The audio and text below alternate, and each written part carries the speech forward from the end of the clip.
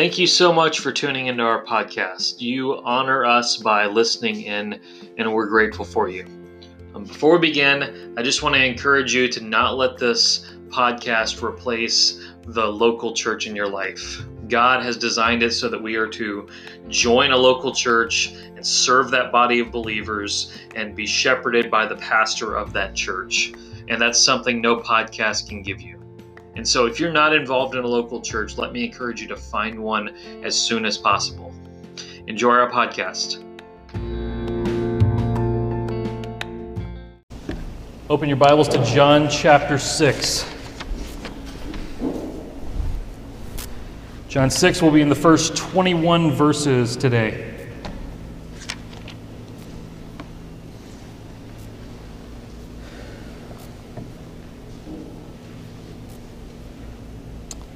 You know, exile is something we've become pretty familiar with this year. It used to just be something we saw on television. You know, a princess locked away in a tower guarded by a dragon. You know, Tom Hanks stranded on an island with nothing but a volleyball. We used to just see this on television, but many of us have lived it at some point this year, exile. We've felt that. We've been stuck in exile. I had to go back and listen to the sermon I preached March 22nd to get a detail out of something that I said recently. And that was the first sermon I preached when we got back from Arizona after all the lockdowns began. I preached it on Facebook Live alone. Adrian was the only person in the room while I was preaching.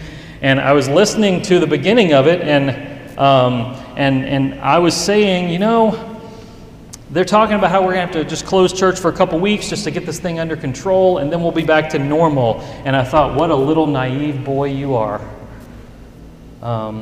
Because quarantine, as you know, drug on into weeks and then months. And it's still technically going on, but at this point, most people are just over it. We're just done with it. At least in Georgia, there's some states that still have people locked in their house. You can't leave. But we've had senior adults in our church who have barely left their house since February. We've been experiencing exile. We've felt that. And I want you to think about that exile this morning and what you've experienced in that. And know that the exile that we've been in this year is but a picture of a greater exile that Jesus came to do away with. And so John 6, we're going to look at the deliverance from that exile, a picture of it. John 6, I'm going to read verses 1 through 15. After this, Jesus went away to the other side of the Sea of Galilee, which is the Sea of Tiberias. And a large crowd was following him because they saw the signs that he was doing on the sick. Jesus went up on the mountain, and there he sat down with his disciples. Now the Passover, the feast of the Jews, was at hand. Lifting up his eyes then, and seeing what a large crowd was coming toward him, Jesus said to Philip, "Where are we to buy food? Where are we to buy bread so that these people may eat?" He said this to test him, for he himself knew what he would do. Philip answered him, 200 denarii worth of bread would not be enough for each of them to get a little. One of his disciples, Andrew, Simon Peter's brother, said to him, "There is a boy here who has 5 barley loaves and 2 fish, but what are they for so many?" Jesus said, "Have the people sit down." Now there was much grass in the place, so the men sat down, about 5,000 in number. Jesus then took the loaves, and when he had given thanks, he distributed them to those who were seated. So also the fish, as much as they wanted. And when they had eaten their fill, he told his disciples, "Gather up the leftover fragments, that nothing may be lost." So they gathered them up and filled 12 baskets with fragments from the 5 barley loaves left by those who had eaten. When the people saw this sign that he had done, they said, "This is indeed the prophet who has come into the world." Perceiving then that they were about to come and take him by force to make him king, Jesus withdrew again to the mountain by himself. I don't know what miracle you find to be most fascinating that Jesus performed. I don't know if that's healing the blind or raising the dead or walking on water or turning water into wine or casting out demons, but the early Christians seem to have the feeding of the 5,000 at the top of that list because it's the only miracle Jesus performed that appears in all 4 Gospels, Matthew, Mark, Luke, and John. A lot of times, people who doubt the credibility of the Bible will say that the book of John is not a very good book because it's obviously from a different source than what Matthew, Mark, and Luke came from because it's so different. But if the credibility then is that all four Gospels tell the story, we can be sure the feeding of the 5,000 happened. There's four witnesses. So they come to this area. Jesus and his disciples come to the other side of the sea, it says, and a large crowd follows them there. A big group of people, thousands and thousands of people are there. And it says they came, verse 2, because they saw the signs that he was doing. We've seen that phrase pop up several times in John. Specifically, if you remember back in chapter 2, it said that crowds came because they saw the signs that he was doing, but Jesus didn't trust himself to them because he knew what was in their heart. He knew they didn't really believe in him. They just believed in his signs. When we get to this, this crowd isn't being spoken very well of in that. Especially when we're going to see the rest of John 6 in 2 weeks, November 8th. This is Passover. It's taking place at Passover. It's the most important Jewish holiday. They celebrated it more extravagantly than we celebrate Christmas in the United States. It was a big holiday. It remembered what happened in the Exodus. You remember the story. You've seen the movie of Charlton Heston. Like they do the Passover happens. It's promised you're going to, God is going to bring this 10th plague, and I want you to take the blood off the lamb and put it over your doorpost, and that will protect your family as the plague comes. And so the plague comes, and all the firstborns of the land die, except for those who are under the blood post. And Pharaoh, so frustrated by this, says, all right, get out of here. Get out of here. So they leave. They leave Egypt out of very terrible slavery, probably as bad, if not worse, than the slavery in the 1800s in the U.S. Pharaoh changes his mind after they've left, and he comes after them. God parts the waters of the Red Sea. They go through. Pharaoh's army is destroyed. Then they are in the wilderness, and God provides them manna. All of that is coming to mind as they're thinking of the Passover. All of it. So keep that story in mind because it's going to play a huge part in what happens here in this story. So this huge crowd is here, and they need food.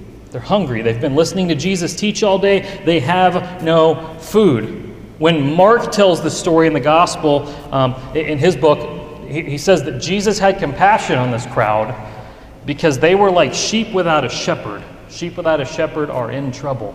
They're stupid animals. They don't know what to do. They will get lost and they will get mauled by a wolf. They're like sheep without a shepherd, and Jesus has compassion on them. Remember, Jesus is a shepherd. He's the shepherd. We'll see that even more when we get to John 10 in a few weeks. He's the shepherd. He cares for you. He cares for sheep. Are you fearful this morning? You hopeful? You hopeless? You downcast? Hurting, you mourning, you hungry?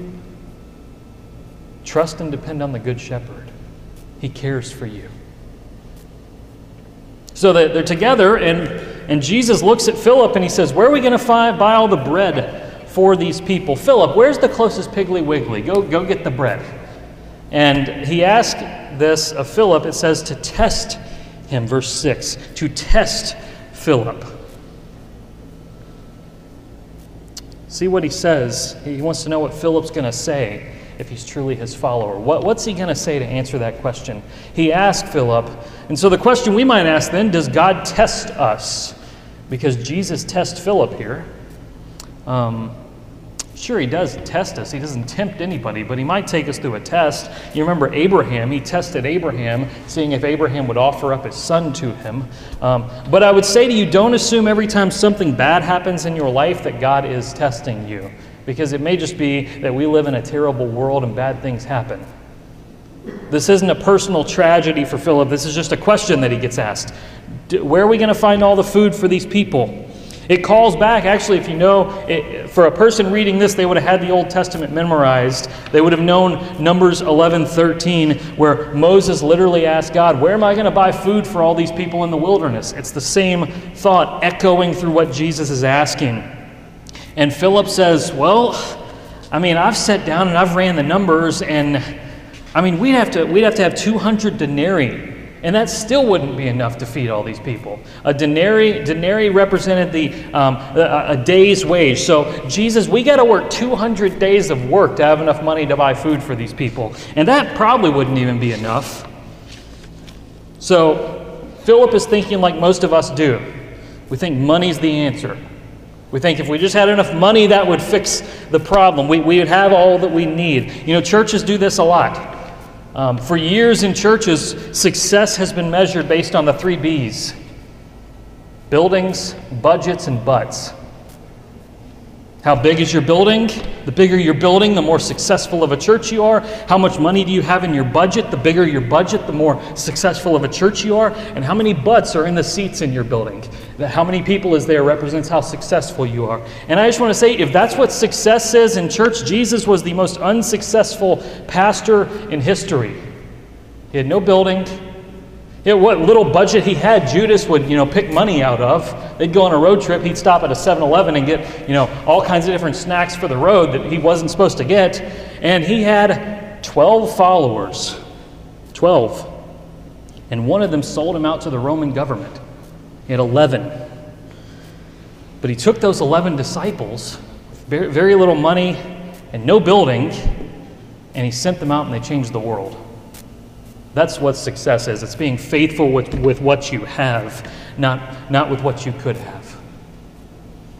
So Jesus isn't thinking about money here. Another disciple, Philip, is thinking about money. Andrew brings this boy. Remember, Andrew always brings people to Jesus in John. He did it with Peter in chapter 1. He'll do it in chapter 12 as well. He's always bringing people to Jesus. He brings this boy to Jesus. He says, well, I mean, it's not much, but this boy, he's got 5 barley loaves and 2 fish. He brought the barley loaves for lunch, and then he caught these 2 fish while he was over there fishing in the pond. That's all he's got. Not going to do much, but I mean, we got something to work with. And you can almost hear the disciples, really? Why are you even bothering, Andrew? What's the point of even making that suggestion? And on top of that, he's got 5 barley loaves. You see, these are the grain of the poor. Barley loaves are what the poor people ate. This is not Asiago cheese bagels from Panera Bread. This is the kind of bread they gave out in the Great Depression. Like, it's just not very good quality bread. It's essentially a sack lunch for 1 or 2 people. When I was in seminary, I was working 40 hours a week. I was doing my full-time seminary degree at school. I was teaching a Sunday school class every week, and I prepared for my Sunday school class the same way I prepare for a sermon, several hours in preparation. And it was Adrian and I's first year of marriage, and so pretty much 4 areas of my life tied up pretty well. And I sat down with my pastor one Wednesday night, and I said, I feel like I'm not doing enough. I want to serve the Lord. I want to try to witness to some of my neighbors. I want to serve in different ways in this church. I want to, lead some youth in a discipleship group. But I'm stretched so thin. What should I do? And my pastor looked at me and he said, I think you take the 5 loaves and the 2 fish that you got and you serve him knowing you can't do everything. You can't do everything, but you can do something. So do something. It's about 10 years ago, a movement began among Christian young people. Inspired by some books that came out, Radical by David Platt, Don't Waste Your Life by John Piper. Very good mindset. Live radical lives for Christ. Don't make your life about yourself. But I think a negative aspect of that, which I've seen in my own life, is to have too high of an expectation of what I can do for the Lord. When I was in college, I led 3 Bible studies a week. I preached every chance I got. I was on the leadership team at our BCM. And so many other things in addition to being a full-time college student. And I remember always feeling so stressed out, so stretched thin. I couldn't do anything well. But if I wasn't doing this, I wasn't being radical and sold out to Jesus. It leads to this mindset that if I'm not always doing something Christian, if I'm not doing something serving Christ in every single moment of my day, I'm sinning, which just isn't true. It's just not true. It leads people, or at least led me, to try to use more than I have and feel bad when I'm not able to get all that done. So I would just say to you, serve the Lord radically, but recognize there's limits to what you can do. You've got 5 loaves and 2 fish. Use them. Use them to do something, but don't try to use more than you have. And recognize the freedom in that. You got to learn how to say no. You don't have to be involved in everything. So they take this 5 loaves and 2 fishes. Jesus sits down with it. He says, hey, have the people sit down. Have all of them sit down. And it says there, notice, verse 10, the men sat down, about 5,000 in number. So just the men right there. It's 5,000 men that are there. It doesn't count the women and children in that number. Probably more like 15,000 to 20,000 people are here. You think these men each had a wife. They probably had at least 2 kids. People had a lot of kids in those days. So probably many more than 5,000. The book of John isn't showing every miracle Jesus performed, but thus far it's shown big miracles. It's shown astronomically big things that Jesus has done. He's turned 175 gallons of water into wine. He's healed a child from 16 miles away. He's healed a man who hasn't walked for nearly 4 decades.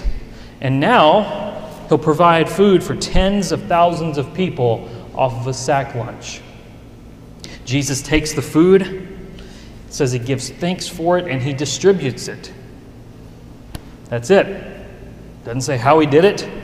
We don't know if he takes the loaf and breaks it and it materializes into 2 full loaves. We don't know. You remember those little things that you used to buy kids? They were like little pills, and you put them into a bottle of water, and it stretched out into a dinosaur. Maybe he does that. Maybe he picks a piece off and I don't know what he does, but he gives thanks. He takes these 5 barley loaves and he distributes. That's it. Jesus provides the bread needed for all these people. Do you hear the echoes of the Exodus story? Do you hear the echoes of what happened with Moses? God provided manna in the wilderness from heaven every single day, and some leftovers on Friday for the following day, the Sabbath, so you didn't have to go out and get the bread on the Sabbath. Remember that. Keep it in mind. These people ate their fill. It says they ate their fill on this. Verse 12. They didn't just get a slice of bread. They filled up on it. They gorged themselves on this food. They took some home maybe, but there's leftovers, 12 baskets worth. That is, each disciple had a snack for the next road trip out of this meal. And so they come to him, verse 14 and 15. They say, this is the prophet. This is the guy. Let's make him our king. Let's do it. This is the 4th sign that Jesus performs. That's what it calls it, verse 14 there. The 4th sign in the book of John. Remember, signs always point to something. Stop signs tell you to stop. Remember that. The people see this and they know what it reminds them of. The wilderness, the manna, all that stuff. They remember their Old Testament. They remember Deuteronomy 18 that says God is going to raise up a prophet like Moses. They just don't understand that he had a little more in mind than just a prophet like Isaiah. And that's what's going, that in Deuteronomy, God had something way bigger than that in mind. And they think he's here. They think right now, what has just happened, let's get this thing going. Let's start the next Moses doing his thing. So they try to make him king by force. This is kind of the same thing that happened in Matthew chapter 4. Jesus in the wilderness getting tempted by Satan. Satan takes him up on a high mountain. He shows him all the kingdoms of the world. And he says, hey, just bow down and worship me. I'll give you every single one of them. It's this idea, hey, if you just go ahead and do this now, we can just give you the kingdoms of the world now, even though Jesus knows I'm going to have to suffer to get these kingdoms. I'm going to have to die to get all authority in heaven and on earth. They're trying, here, and Satan was as well, trying to get him to abandon his suffering, abandon the reason that he came, and get the nations now. Take the easy path. So, knowing that they're doing this, Jesus withdrew again to the mountain by himself. And then we get to the next 5 verses. 16.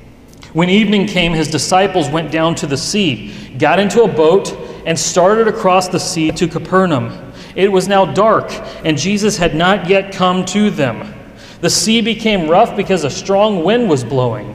When they had rowed about 3 or 4 miles, they saw Jesus walking on the sea and coming near the boat, and they were frightened. But he said to them, "It is I. Do not be afraid." Then they were glad to take him into the boat, and immediately the boat was at the land which they were going. So the disciples, after all this happened, Jesus slips away. We know from the other books that he tells them to get in a boat. He'll meet them on the other side, so just go on. So they get in a boat, they go, and a crazy storm happens. They're out in the middle of the sea. It's not like today where they can kind of manage that. They're just in a boat, that's it. And they're trying to figure out what to do. They're certain they're going to die. And then Jesus comes walking on the water, not too far from them. Just walking across the water.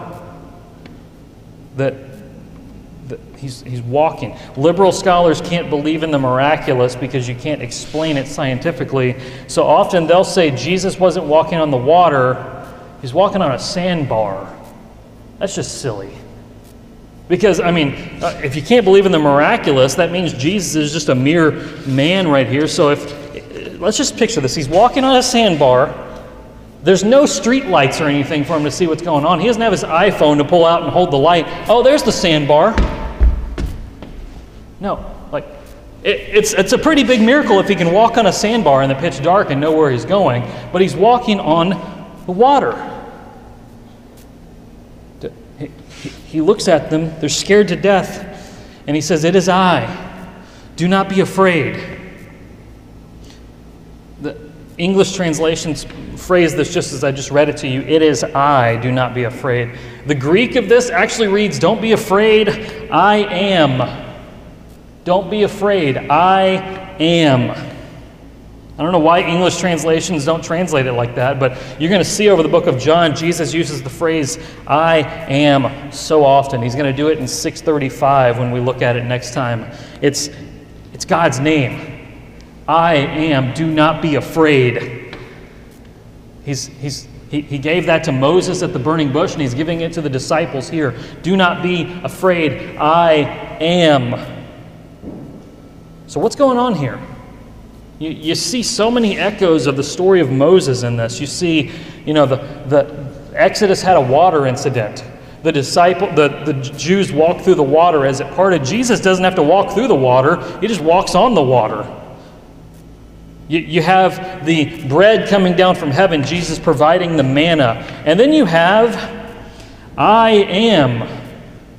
It's meant to make us think of the Exodus story. That's what's going on.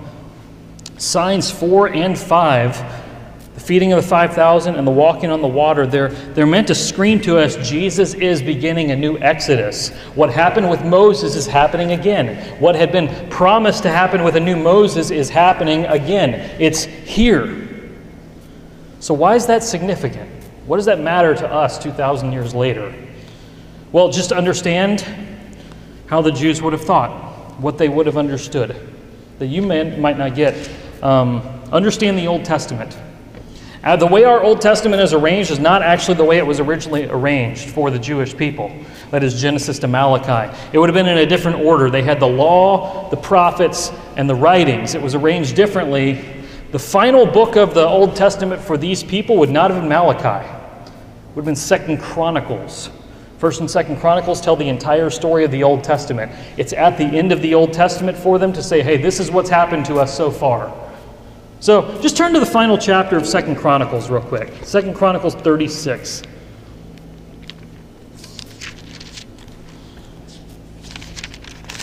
Second Chronicles 36. Go on to the end of the chapter, like final couple verses.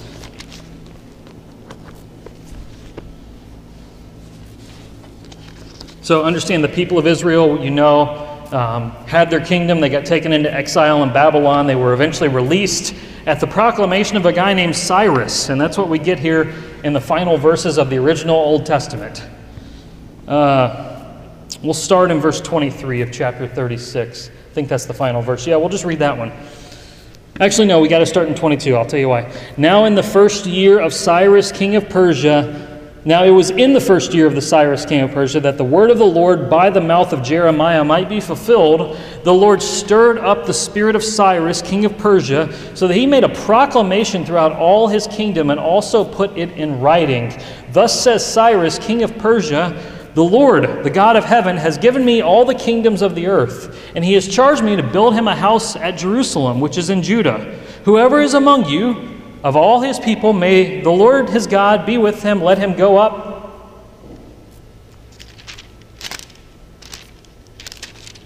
That's how it ends. The reason that's weird, flip one page over to Ezra 1. Ezra chapter 1. It's the same words that we just read. Jump down to verse 3. Whoever is among you, of all his people, may his God be with him. Let him go up to Jerusalem, which is in Judah. And then it goes on and on and on. Why does 2 Chronicles all of a sudden end on a cliffhanger? It ends ... It ends with an incomplete sentence. Your Bible probably has a period there because they don't know what to make of this, but it just ends ... So it's like one of those TV shows you're watching, and it's like the final episode of the season, and the building blows up, and the main character's inside of it, and he starts falling thousands of feet, and all of a sudden, to be continued pops up. And you got to wait like 5 months to figure out what happened. That's what happens at the end of the Old Testament, originally. Why? Because the exile isn't over. They're still in it. They're still in it in John chapter 6 when Jesus comes on the scene and does this. They're still in the exile. They're still in where they were. And the only way to get out of exile is through an exodus. It's the only way. Yeah, they're not in Babylon anymore, but they're still very much trapped. They don't have governance of their land, and we know that they're still trapped in their sins, as we all are. Jesus comes on the scene and begins a new exodus. He's come to lead people out of exile in sin, to lead them to righteousness. He's leading us as a new Moses to the promised land, the new creation that we're promised. Do you understand this? The great I Am is providing daily bread for us and taking us through the stormy waters all the way to the promised land promised to us. It's the Exodus story all over again. We've been in exile this year, and Jesus hasn't yet delivered us from that exile completely. He's doing things in it. But he has begun the ultimate exodus from sin. He has led us out of that. He's leading you out of your sin and all the things that result from your sin. He's leading you out of the exile of your depression, of your loneliness, of your anxiety, of whatever addiction you wrestle with. He's provided the killing blow to all of that stuff. And now we're on the way out of it. What a joy. What wonderful hope we have in that. Follow him and do not look back. Do not look back. Do you know how much you long for all this stuff we're in the world right now to be over? You know how much you long for, to stop hearing the phrase new normal and to stop seeing masks and to stop having to, stay away from people. You know how much you're wanting all that to be over? Understand, you were in an even greater exile than that, and Jesus delivered you from it. He led you out of that. How marvelous. Will you follow him out of it? Will you keep following him out of it? Don't be like the Israelites were and desire to go back to Egypt. It's not better for you there. Your sin is not better for you than the righteousness Christ has for you. Jesus is your shepherd. He wants what is good for his sheep, so follow him out of exile. Friend, perhaps you don't know Jesus. You're still trapped in that exile. You feel like it's a prison. And I just want you to know Jesus is at the gates of that prison door saying, come out. You're free. Come out. You must repent of your sins and believe in the good news of what he did for you in his death and resurrection. I'd love to talk with you about that. Talk to me after church today, because we're going to take the Lord's Supper during our normal response time. So let me pray for us, and then we're going to do that. Father, I come to you and I praise you that we are out of exile if we know you. You have broken our chains. You've shown us your wonderful grace. You did all this at Calvary. We praise you, O Christ. Father, help us to live in the joy of that, To not go back to the sorrow of our sin, of the facade of our sin that we think is going to satisfy us when it is not. We're always going to need one more hit of whatever sin we had, and it's never going to be enough. Father, may we see that Jesus is enough, and may we chase after him. Lord, thank you that you delivered us from exile when we did not deserve it. Now help us to live in that freedom for the rest of our days. In Jesus' name, amen.